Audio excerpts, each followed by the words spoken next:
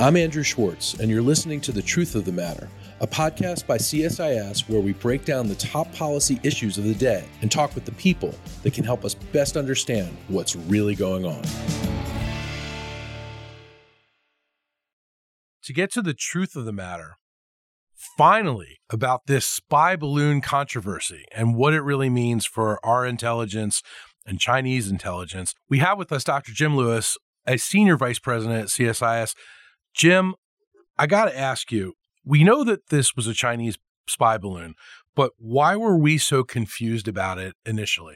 Well, I think we ought to call this the Roswell episode because most of the UFO sightings people see are balloons, weather balloons, hobbyist balloons, not all, but most.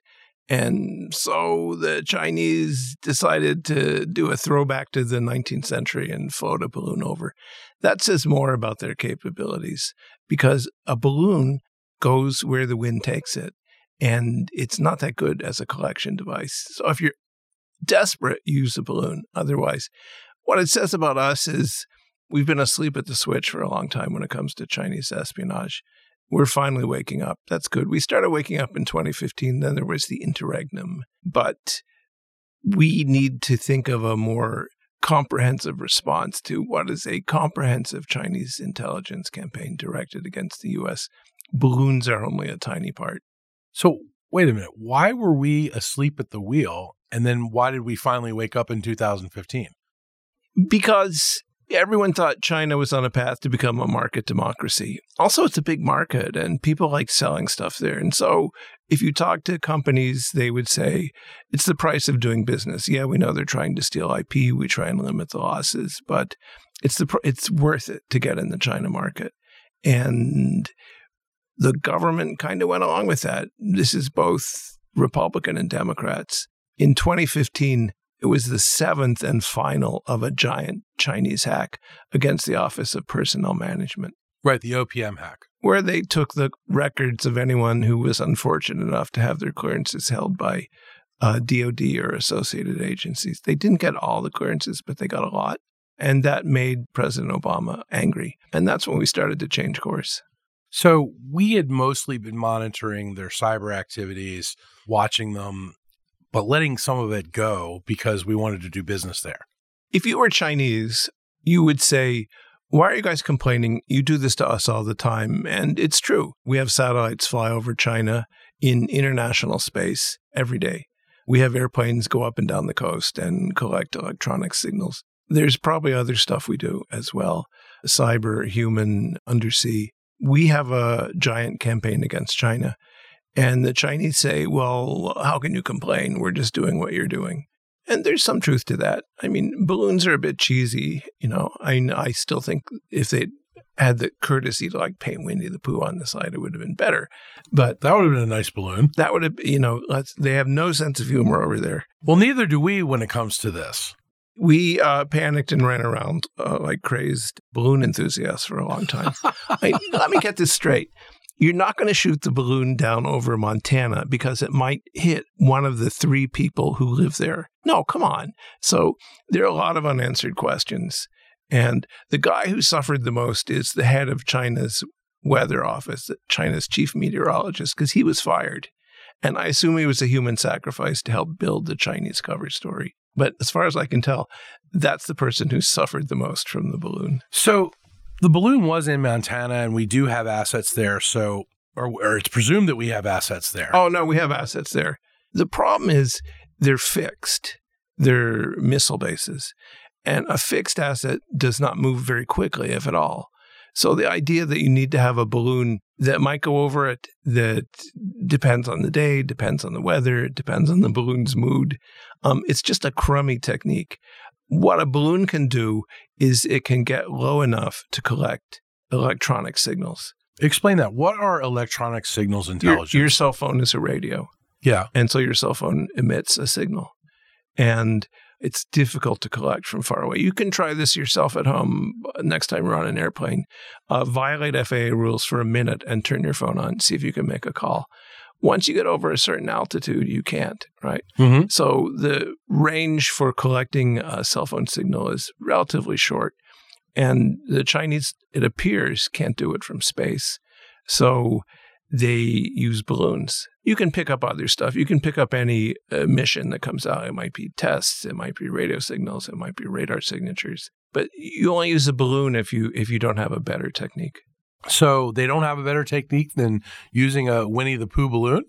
It appears not, because there's a couple of possibilities. They may not have the technological capabilities yet. They're building rapidly. They're outspending us. They're out-launching us. In terms of satellites? In terms of satellites and in ships and almost anything else you want to count. So it could be that they just don't have the capabilities yet. I mean, it's difficult. It's difficult to do this. We've been in the business for 70 years, and it's still hard for us to do some things. They've been in the business maybe 20, 25 years. So the other option is the Chinese are so aggressive and have so much money that they can afford to do these sort of minuscule marginal activities. And I think that's equally plausible. If you're Xi Jinping, you've got lots of money. No one's ever going to say no to you.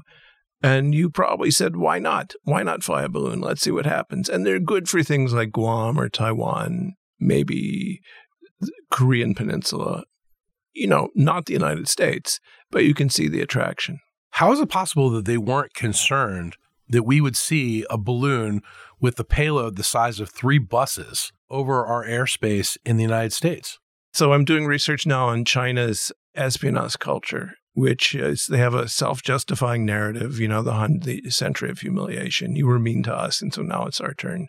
I keep telling them it was the British and the French. You can't blame us, but they don't want to hear that. They say you do it too, so why can't we? Fair point. We've told them in semi-official dialogues that we get every big country spies. And so we get that you spy on us, we spy on you. But what we don't do is steal technology, and we'd like you to stop. And they said no, then they said maybe, and then they said no again. But the other part to this stealing technology both from the government and from private sector. Any place that's not nailed down.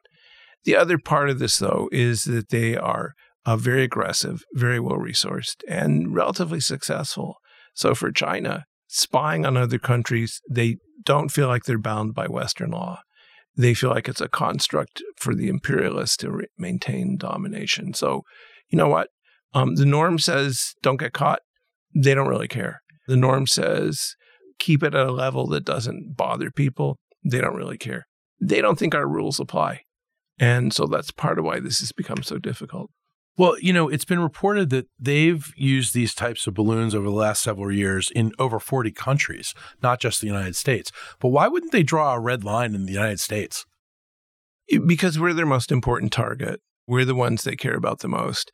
I'm not sure what 40 countries they actually care about, right? So you can think of maybe ASEAN countries, maybe Northeast Asia. Where else do you really care? The United States, Australia, maybe some of the Pacific Islands. Also, remember, with a balloon, you don't get a choice where it goes. You put it in the air and hope the wind takes it someplace interesting. So the 40 countries, maybe, name 40 countries that you think China is interested in enough to fly a balloon over. It might be Africa. You might want to collect cell phone signals in Africa. You might want to collect cell phone signals in South America. It's a lot of effort for not a lot of return. And when you say collect cell phone signals, you mean listen to conversations? Yeah. You can do that now. By the way, this is an advertisement. You can do that now on the web using something called WebSDR, Web Software Defined Radio. And so if you type in WebSDR, it gives you access to some cell phone channels. And so people have been using this in the Ukraine because the Russians have the money that they were supposed to spend on secure communications equipment actually went to mansions in Moscow or Switzerland. And so they've been buying cheap Chinese radio equipment, easily collectible. That's not WebSDR, but we know people are welded to their cell phones. They can't help it but talk on it. So finding a way to listen into cell phones is one of the big tasks for intelligence agencies now. And the Chinese apparently decided that they needed to use a balloon. So, Jim, let's go back to your research into Chinese spy culture. You mentioned they've been doing this aggressively for the last 25 years. What are you learning as you're studying this? The Chinese have been using espionage for business and national security advantage since they opened to the West. There's a couple differences. Its trajectory, its aggressiveness, its resources. One thing that Xi Jinping did when he took office was he inherited a sprawling espionage enterprise. Sometimes PLA cyber units, sometimes they went after government targets, sometimes they went after commercial targets to make money. They were helping a friend and they got a car in exchange. And Xi Jinping put all that in order. There's a process called tasking where you tell your assets, this is what I want you to collect. Xi Jinping created a new tasking process. Xi Jinping said, you will collect what I want, right? Not what makes you money. A shock for the PLA, part of the reason we see sometimes an increase in the profile of the Ministry of State Security. But the Chinese have always spied. Their foreign policy changed. So you could reasonably believe before 2012 that there was a chance that China would become a member of the international community, follow international norms and rules. They say they do, by the way. So if there are any Chinese listening, I apologize for casting asparagus on your assertions. But that hope that they would become more like any other country was quashed with Xi Jinping's arrival, who decided for a variety of reasons, and of course Jude Blanchett here knows them very well, variety of reasons that China's time had come, that it was time for China to move back to the center of the world stage. And they've become increasingly aggressive as a result. They even have police stations in other countries. That's amazing. Nobody else does that, right? They have kidnap teams in the U.S., at least one that we know because we caught them.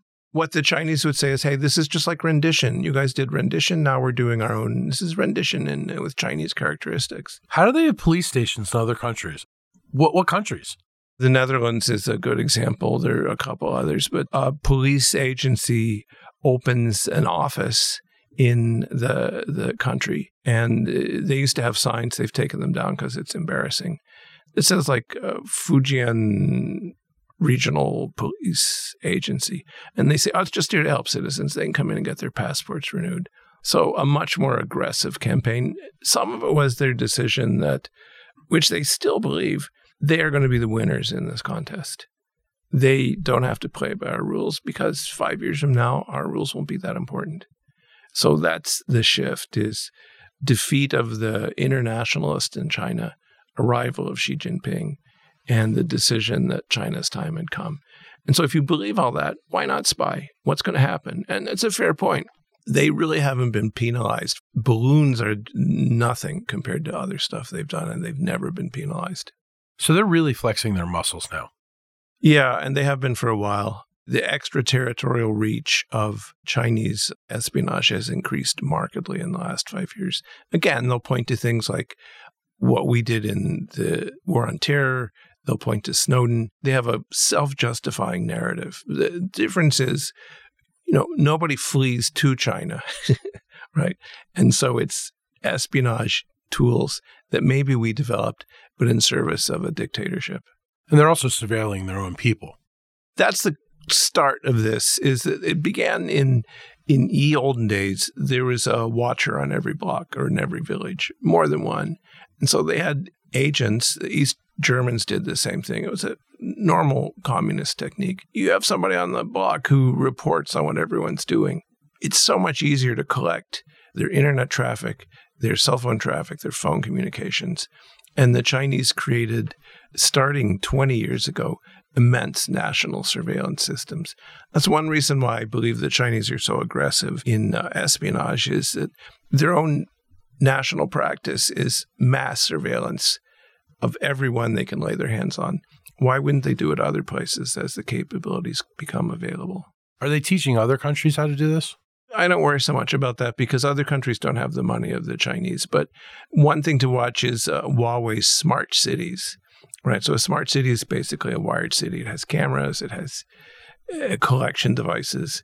The alleged goal is to manage the city better. It is management in a way because you are seeing what people are doing.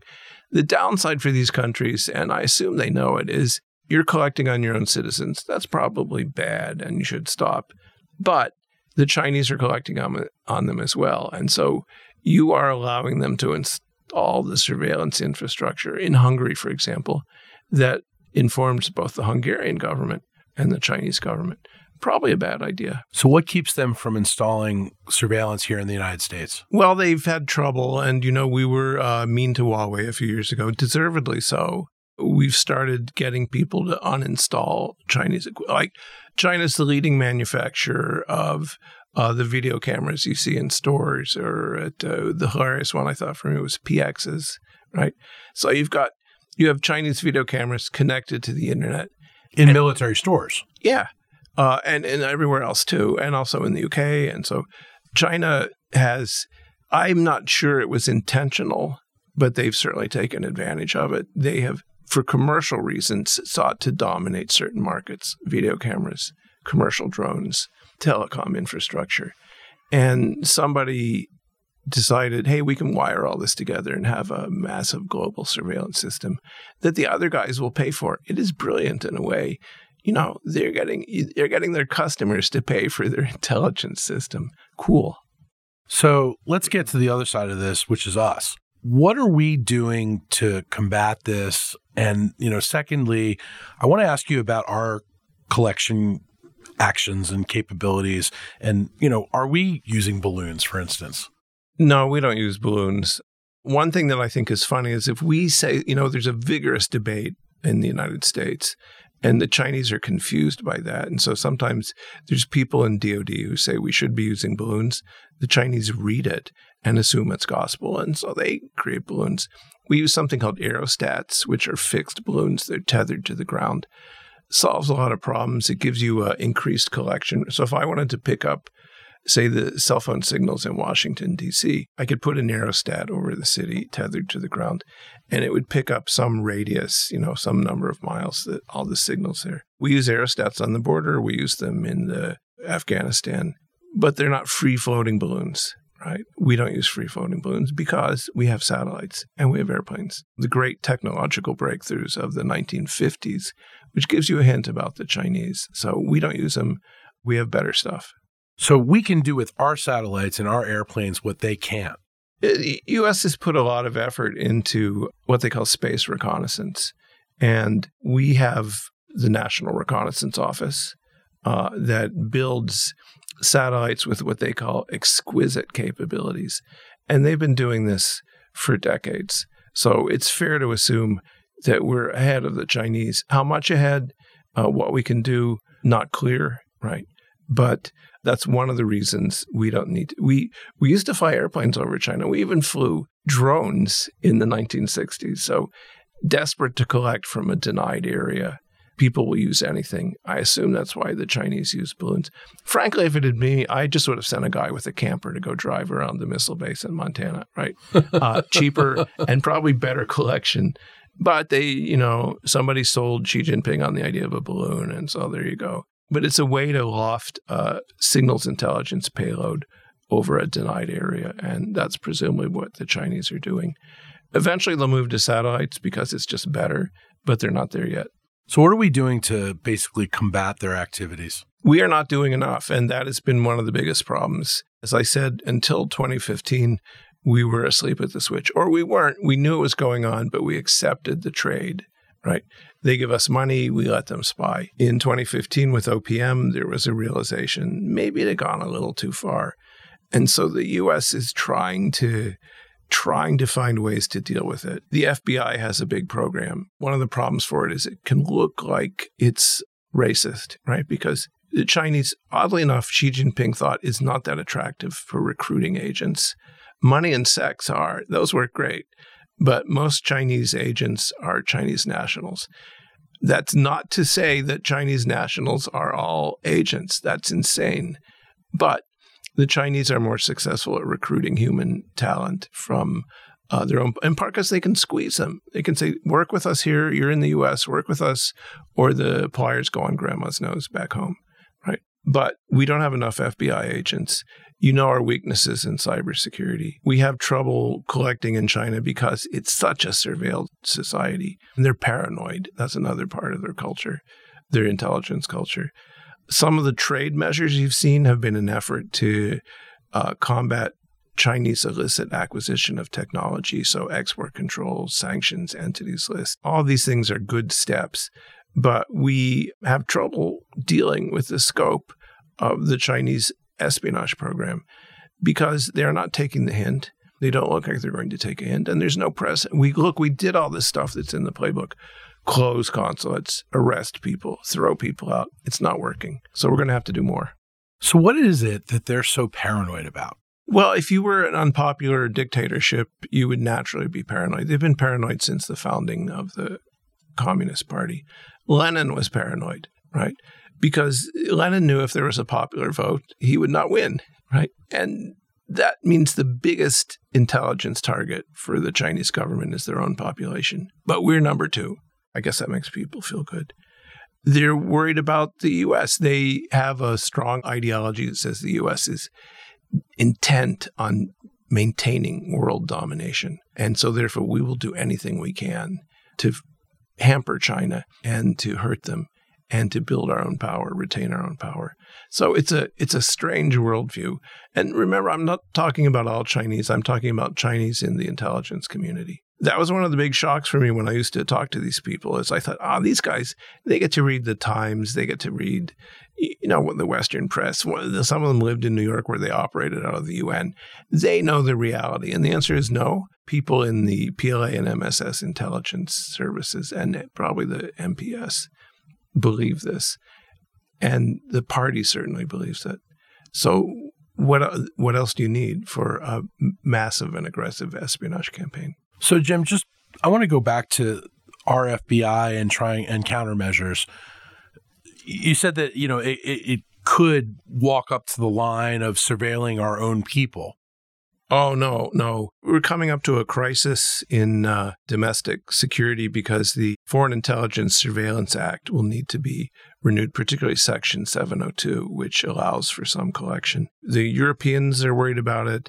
The Republicans are worried about it. The Democrats are worried about it. There's a chance we could see a reduction in our collection capabilities at just the moment where that would be a really bad idea. There could be solutions. And so lawyers are standing on top of lawyers to come up with guidelines and rule books and principles, and maybe it'll work, but we would not spy on our own people. The FBI under Bill Barr, and you might remember we had Bill Barr here to not launch the kickoff of their China initiative, very keenly attuned to not making it seem like it was anti-Chinese. We had Director Wray here to talk about it. We had John Demers, who was the Assistant Attorney General in charge of counterintelligence. They all came and said, we're kicking off a big campaign to push back on the Chinese. This administration has done a good job in continuing that, but it's not yet at the scale of what the Chinese are doing to us. So better cybersecurity, more FBI agents, continued ability to collect on Chinese intelligence activities in the United States. And that means more money, more people. So as you're studying all this and researching all this, do you have any conclusions yet or notions of what our policies should be?